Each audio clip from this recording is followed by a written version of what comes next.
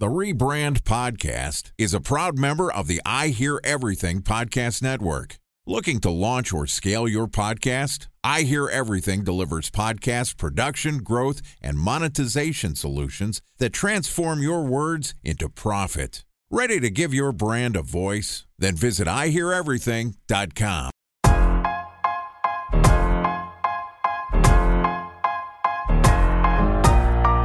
Welcome to the Rebrand Podcast, a member of the I Hear Everything Podcast Network. This podcast tells the stories of world-changing marketing campaigns as told by the people who build them.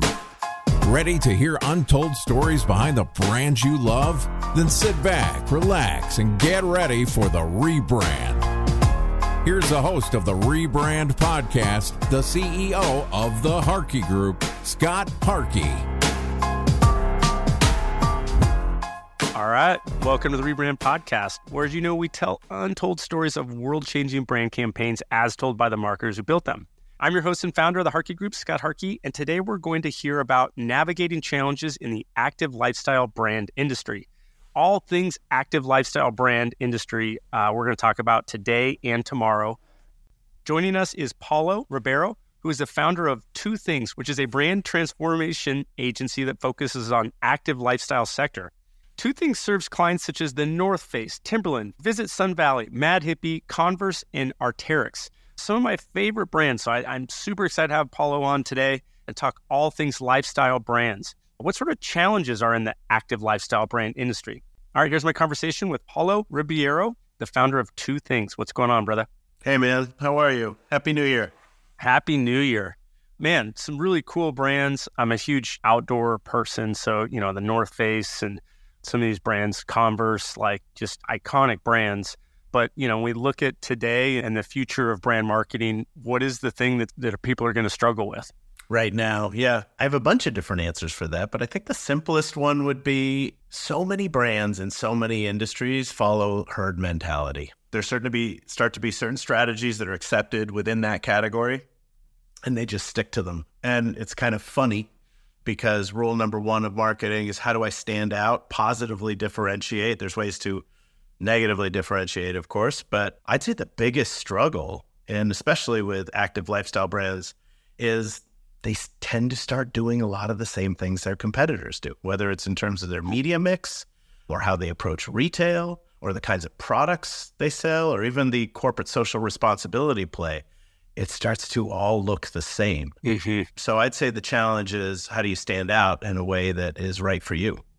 I mean, I think a lot of brands, not just active lifestyle brands, you know, sea of sameness for sure creatively. And then to your point too, like tactically, everyone email marketing, or it's everyone's on Amazon now, or everything is, you know, D2C, or everything's social, or everything's activation. And I agree with you. From a consumer standpoint, are they seeing it too? Or like, you know, I'm a big fan of Converse. I'm a big fan of Vans. And, you know, are they all in the mall and they're all doing the email blasts and they're all social ads and they're all doing what they used to do with like Vans Warped Tour? Like, how do you stick out without getting fired as his CMO by doing something that doesn't work though? Like, how do you balance innovating, but also there's some tried and true things that certainly work industry by industry? Mm-hmm. Let me go down history, like go down sort of a history lane first and then kind of come back to today. Love it. You know, in the marketing and advertising and innovation spheres, there starts to be there's brands in every category that everyone looks to as gospel. If you're thinking about like consumer tech, particularly, you know, PCs and mobile, Apple, and sort of what they've done for a brand. So I've spent a lot of time, almost half of my career working with Nike, which in the footwear and athletic industry, I ran brand strategy for Nike globally at Wyden, and that is the playbook. You'd say Patagonia and North Face in the outdoor category. And so the thing that happens in a lot of categories is, okay, there's one top of the pyramid brand. Everyone looks at sort of, okay, what's their playbook? And everyone starts doing the same thing eventually. And the leaders, the ones that stay leaders over time, is they keep reinventing that playbook. So think about Nike. In the beginning, it was brand advertising as a way to sort of create brand love. And the reality is Adidas, Puma, Nike, most of those shoes are all made in the same factories, but Nike commands like 2 to 3 times the revenue. Why? It was first brand love. Then it was innovation in product to technical performance. More recently, it's become limited edition shoe drops and all of these like individual apps that sort of get stuff out there. But eventually, Adidas starts doing the same thing, and limited edition drops. Like Reebok's got a lot of energy about a bunch of new ones themselves. So I think the history lesson there is really important. If you want to stay on top, you have to actually keep changing the game. And I think that is a challenge for every industry. And I think the bigger you get, the harder it gets. But your question was, how do you stand out without getting in trouble? So I'll answer that question, which is your innovation needs to be appropriate for your brand. It can't just be grasping like the next new technology. You can't overreach, basically. Right. But if you don't do it, you're screwed. Right. So like today in the news is how VF, like a sometimes client of mine, is struggling because Vans stopped innovating, and they had been getting most of their profit margin from Vans. And they were just, Vans and Converse are kind of like competitors sort of inside the sneaker, and they basically make the same product. It's canvas and rubber, built super simply, but they had really strong brands, and VF was just milking that and riding the wave without really changing the game. And now it's come back to roost and it's hurt them. Now, you could say that effect was 10 years later, but I'd answer your question by, hey, your innovation needs to be appropriate for your brand and make sense for your customer base. But if you don't do it, watch out. And I think Nike's actually, for the first time in a long time, at risk of that. There hasn't been a lot of really compelling news coming out of Nike recently. Like Jordan brand has really been kind of the lead in innovation, especially in the shoe category right now. Yeah. And yeah, Nike kind of seems to be doing kind of the same. I think they certainly did a lot of things with their app and their customization kind of before anybody else. But yeah, I would agree with you. That's interesting to bring up VF. I'm a huge fan of Vans, obviously, and the holding company for VF, I think out of Denver. What other brands are in VF? I'm trying to think. Timberland, North Face. Yep. There's a big backpacks business that they started to sell, a few of those in the past year. North Face is like, I don't know, 40, 50% of the revenue. And then there's a long tail of a whole bunch of other brands. They bought Supreme a few years ago. Yep. I think that's a pretty poor fit for them, but that's just opinion. What should Vans be doing? I have, a total man crush on Wyden, so I'd love to hear more of your work at Wyden too. And Sure. Sometimes I get into the background early. Sometimes I just, want to get right into the topic because I think it's super interesting. But what do you think Vans should be doing? I think this leadership team that is in there is actually looking back to the heritage. They had this interesting insight I just read about. I'm not current. I should disclaimer. I am not working with Vans right now. So, for sure. No, good disclaimer. This is me just, following the industry and looking at it with a somewhat educated eye. They're going back to the history, and they had this interesting insight, which was they stopped losing the youth market when they stopped sponsoring the Warped Tour. That's what I think of Vans, like Off the Wall and Warped Tour, like 100%. They stopped sponsoring it. And since you brought it up, so I spent a lot of time working with Nike at an era where there was the boundary between the Nike marketing department and the Wyden team was like very porous. It's hard to tell where one started and the other ended. What year was that? Could you maybe help me set the stage for your Wyden? I did 2 tours. 2 tours. Your 2 tours of Wyden. So around 2005 to 2010. Okay. And I led brand strategy for Electronic Arts globally, and then the Nike brand globally. And before that, I was an account person for just a couple years. But that was tour 1. And at that point, there were a couple different challenges. One, Under Armour came onto the scene and really caught all of us a little flat-footed because they came highly specialized in one product, which was breathable stuff that was super form-fitting, but they went right at the hard contact sports.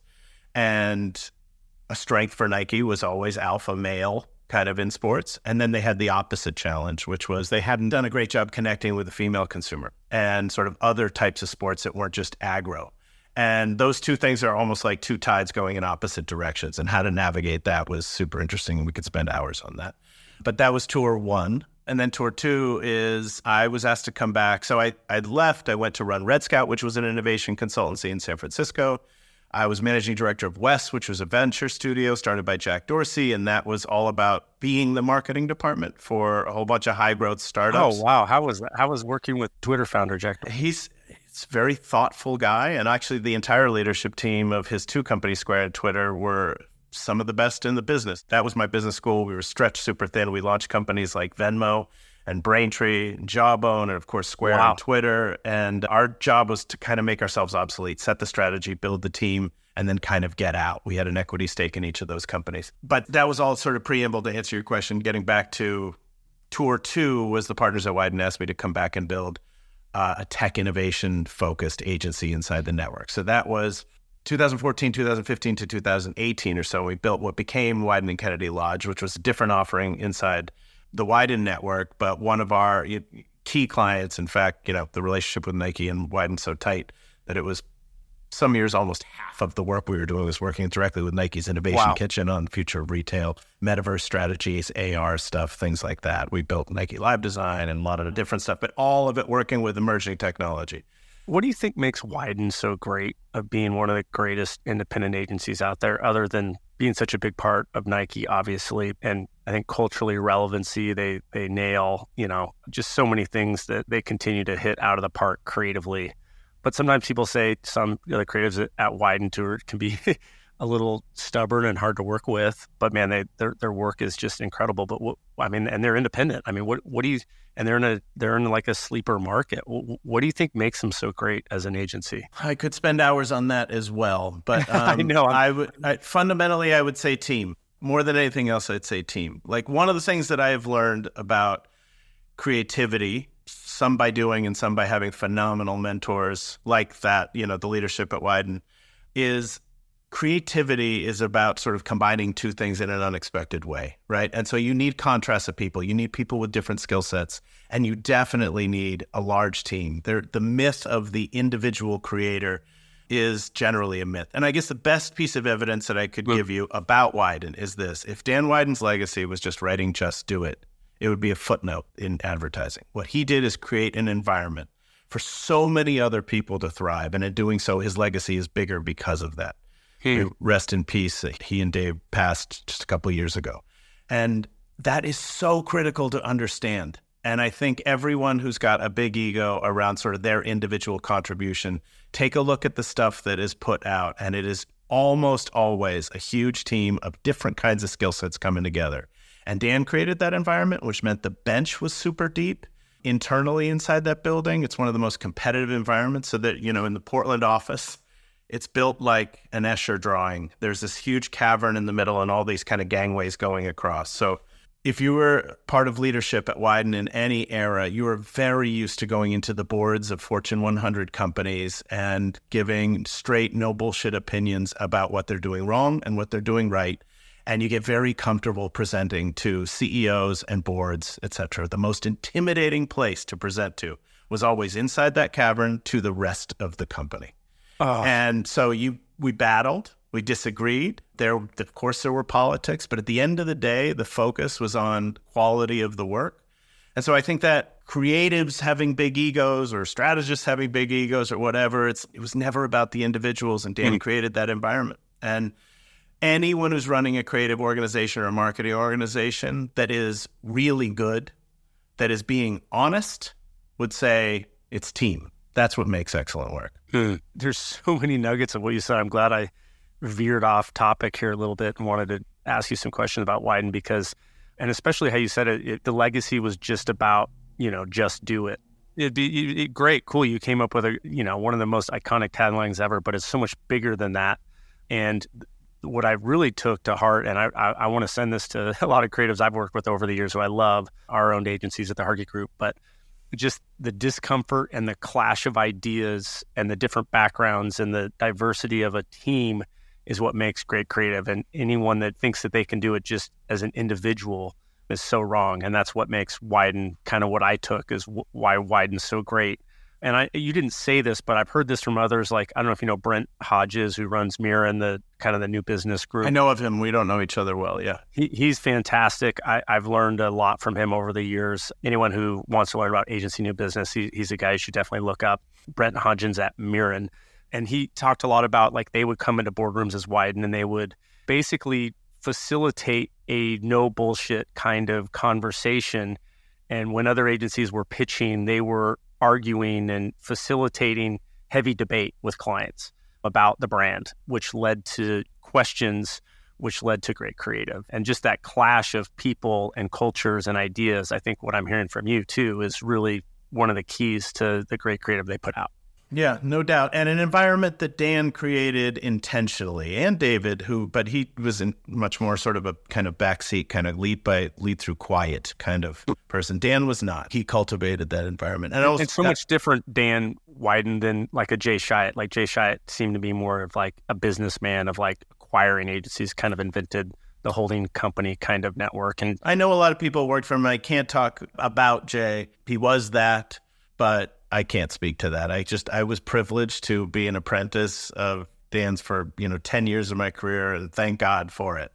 Well, sorry to veer off there a little bit, but I think it's important to really hear kind of the background and your philosophy of brand marketing. Obviously, Dan having such a big effect, and Wieden for sure.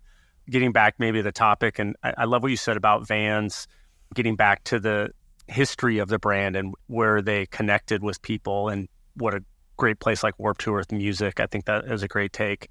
Maybe other lifestyle brands, maybe generalizing the question again, how else are they struggling? I think I heard a little bit from you, sea of sameness, and, somebody as an innovator in a category does really well, and then there's the copycats. And then that's the next time to be the innovator. But be careful how you get screwed up is maybe not innovating too much, but pushing beyond the credibility of where your brand is, maybe reaching a little bit. But where else are you seeing in lifestyle space that, in your opinion, and based on your experience, where are people failing? Where are people succeeding? What's the playbook for success? This might be a little connected to how you stand out, but there's so much emphasis these days, and this has been, I'd say, an accelerating trend over the last 10 years because AI is really pushing this dynamic even more around efficiency and precision targeting. And while these things are important, it's less and less frequent that a brand takes a big swing and commits to it and sticks with it, right? And I'll give you an example. So I was privileged to be part of the team when I was running Red Scout that helped turn around Gatorade's business after its first ever decline. And the strategy there was actually to innovate from the core. This is a hydration company, but we reimagined what that positioning was around fueling sport performance, and that gave us permission to go into food, launching the G Series, and then also digital products around sport nutrition. These were big swings, hundreds of millions of dollars in investments that yielded billions in dollars in revenue in just a few short years, and turned around that brand and got it back on track. Now, that's not like a little efficiency play in advertising, right? Yeah. And I think this is where the big opportunity is. I'll tell you personally, I think the lowest hanging fruit for active lifestyle brands that sell physical products is how do they use their retail footprints. And you can make big investments there over time that change how brands are experienced. So I don't know how many years ago it was, 15, 20, 25, that REI put a climbing wall inside of its store. People point to Patagonia, and rightly so, for the way worn wear, and how, I've got a bunch of Patagonia jackets and vests that like have that badge of pride with like 15, 20 different patches on them that they go and make themselves. They change how you use retail, not just to sell products. And I just see so few other brands like really playing in that space and actually doing it in a meaningful way. You have this toehold. 5 years ago, we saw this moment before COVID of people starting to like invest a lot in experiential and entertainment in stores. Nike Towns were doing a lot of great work there, and some of their sort of smaller footprint sort of specialty stores as well. And then COVID came and we retracted from retail. Everything was direct to consumer and online. But now here we are on the other side of it. And most brands own a lot of real estate. Most brands are still doing it to hang clothes. Mm-hmm. How do you engage your consumers in those spaces in big ways over time? I see little experiments, like Nike is actually finally investing in gyms. They have Nike workout spaces that are branded. It doesn't seem like it's like kind of obvious. It's not really interesting yet, but it's smart business. But every other brand that is just selling clothes on a rack with like some video screen playing like big mountain images is leaving so much on the table.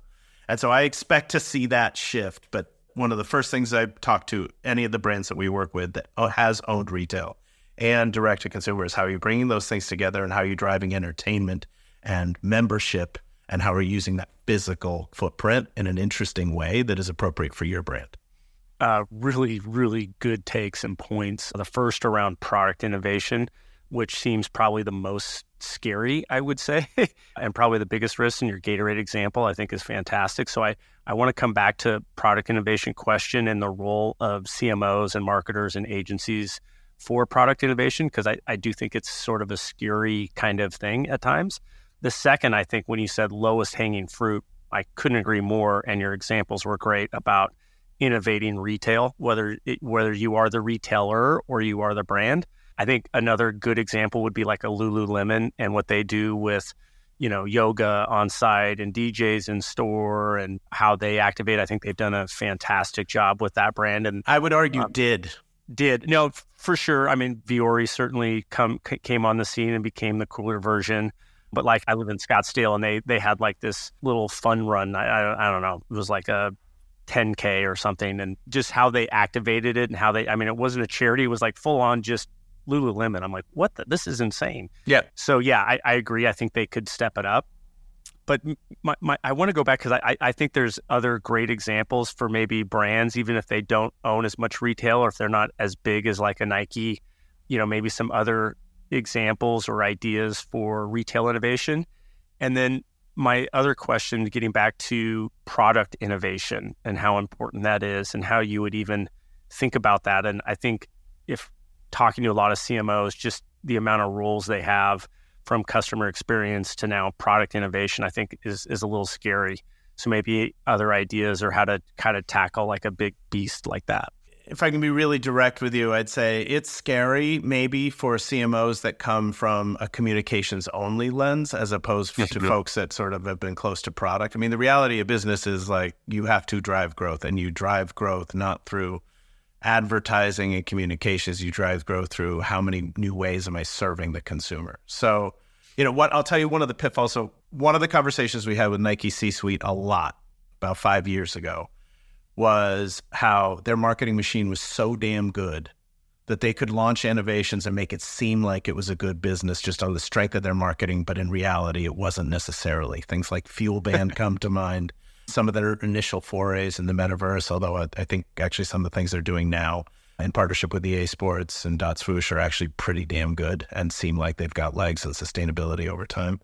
But if you approach it product innovation like it's a hype cycle for news for this season, as opposed to actually testing the market on, hey, are these products going to actually have some legs over time? It's not just scary, it's stupid, right? But you were asking for some good examples, like the work we did with Gatorade, where you have to push into adjacencies that make sense, right? So from beverages to food, but it was always around the moment of sport, right? And you're still stuff you're putting in your mouth to actually have you play better on the field. Who's a brand that does well at that right now? Patagonia, so just since it came up, like them pushing into food, it might seem like small business, but it does a lot to drive the brand halo. And it's all around the occasion of exploring the backcountry. Yeti does a great job. They started with coolers. What do you use coolers for? You use them to party out in the backcountry. You throw fish in it on your boat. Okay, now what are these other occasions? Hiking, hunting, etc. They do a great job sort of just expanding from like a core truth, like thermal insulation that's like super rugged. Now everything from like coffee cups to like, fishing gear, right? It actually makes sense. But I don't think they didn't go after each of those businesses like, here's our next $50 million play, right? They started small. They sold a little direct to consumer. They tested the market and see how it would work out. It's super smart.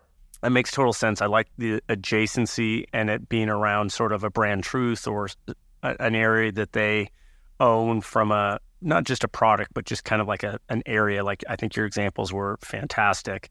What's sort of the timing on the test and rollout? Like, are you thinking about 2 years from now on the product innovation and you're testing? Does timing come up on the product innovation at all? Like a cycle of time of when you start to think about the adjacents that you could compete in? I've got a few gray hairs, so I can tell you like that timing thing used to be a much bigger factor even 10 years ago, 7 years ago, and before than it is today. The reason is sort of factories. You can manufacture product all over the world now. You can manufacture product in much smaller runs, so your investment is less. So there's that. The mechanisms to go direct to consumer are so turnkey and easy now. Like even 7 years ago, if you wanted to go direct to consumer on a new product line, you might have to do a whole custom e-commerce build. Like those days are behind us, right? It's like you turn on a site, e-commerce's functionality is already baked in. So my short answer is no, but the scale is going to depend on sort of the business. Nike, $50 billion market cap, maybe more now. A small test for them is not the same as a small test for Yeti, for example. And so that scale is going to just vary depending on each brand. But I'd say across the board, no, you don't need 2 years to get results on, is there an appetite for this thing? I think the most complex products, you're probably looking at 6 to 9 months. Okay. I mean, there's no excuse anymore, to your point, on the product innovation side and testing and finding ways in which, you can extend offerings to customers. I mean, there's just not an excuse to make that happen. Yeah. And I don't know if you were driving at this or not, but I will say like one of the beauties of marketing is it can mean different things to different brands. It also means that people find their way to that work from a bunch of different paths. Some people from PR, some from advertising, some more from product creation or innovation or strategy roles or what have you. And so there's a lot of different flavors. Tech companies have sort of very performance and engineering driven cultures often, but not always. Active lifestyle brands from a product culture have a very different like brand and core consumer lens often, but not always. And so I guess what I would say is like the true definition of marketing is, to define needs and serve them, right? It's not to go tell stories. To define needs and serve them. Yeah, and have a bunch of squishy metrics, right? I think this is a thing that like folks that have only gotten exposure to PR and advertising think, the KPIs are opinions and reach, when really the metric in business is always growth and accretive lines of business and expansion. Correct. And driving up margin and loyalty and reducing churn, and so yeah, if it's scary, it's maybe because there is a disconnect between sort of the business goals of a company and that marketing department, or the team isn't trained enough on really what the bottom line is. I love that. And I do think, the bigger brands, I think the CMOs have more permission and are way more involved in all aspects of the brand, including product development, and maybe smaller companies. True. And depending on the business segment, for sure. Large companies can have the downside of like the roles are like too bifurcated into too many like discrete disciplines as opposed to sort of like crossing related disciplines. So I don't know that there's a simple rule of thumb there, but I will say that more than other kind of major departments that you find at most companies, you can find marketing teams that are a little disconnected from the business goals. A good signal for me, by the way, is when you see marketing people that have titles like chief revenue officer, where their discipline is tied to revenue. Correct. It's usually a pretty good signal. If the CMO is chief marketing officer and chief innovation officer, or chief product officer and chief marketing officer, or something like that, chief brand and product, like those are good signals. I couldn't agree more. Yeah, and you've seen it. I think to your point too, like sometimes I'll go to A&A and the CMO is doing their thing and they're showing theirs, and you can see how much they've been involved in product. And in other cases, it's all communication. It's all, brand. And I think, small companies, more often than not, and I'm not talking like super small companies, just not Fortune 500 companies, I'd say less involved in, at least from what I've seen, maybe in the active lifestyle, you've seen different than in the product. And sometimes product gets, pushed down to them. And then they're like, all right, now I got to market it rather than letting marketing and consumer demand and that help feed product innovation. I don't know. I'm kind of going down a little. There are downsides to being on the agency side, but one of the positives is we get a front row seat to the way like each different organization operates. And it's fascinating, man. There are so many, you do see patterns, but there are so many different ways to set this up. And it's always, you always learn something, good or bad. That's why I do like the agency side, because I think if I were like a CMO. And I think I would just get so bogged down with the politics and get so buried in the weeds of all the internal stuff, which I think there's so many great CMOs that I know and, really good marketing people that can deal with that I could not. So I agree with you. And whether it's a Fortune 500, which I've worked with, or Fortune 100, which we've worked with, or $100 million company, there's always politics and weird stuff at play. And as an agency, you can kind of sit back and play more of a, hopefully better representing the consumer and showing them where growth is. But here's the deal. I'm way over, but I don't care. This is a hell of a conversation. And we're going to bring you right back. So we're going to wrap it up right there, Rebrand Podcast. We're going to bring Paulo right back, founder of Two Things, and that's all spelled out. Big thanks to Paulo for joining us. Again, his agency is Two Things. In part 2 of this interview, which we'll publish tomorrow, Paulo and I are going to discuss reimagining go-to-market for lifestyle brands. So this is all things lifestyle brands. This has been a fantastic conversation. If you want to learn more about Paulo, you can find a link in his LinkedIn profile in our show notes, or you can visit his company website at twothings.co. Another link I want to tell you about, if you didn't have a chance to take notes, as you know, everything's at rebrandpod.com, or you can find me on social media. It's just at Scott Harkey, and I'm pretty much anywhere you'd want to be. So LinkedIn, probably the best, given we're all business people here, but you can find me on Instagram and TikTok and all the other stuff. So thanks for all the support. Love this marketing audience, having a blast doing this. Thanks for just great guests coming on and just having real marketing, fun conversations. So remember, we try to publish every day during the work week. The last couple months, thanks for bearing with me. Probably been a little more spotty given the holidays. But again, thanks for the support. That's it for today. Remember, it's never too late to rebuild, reboot, or rebrand.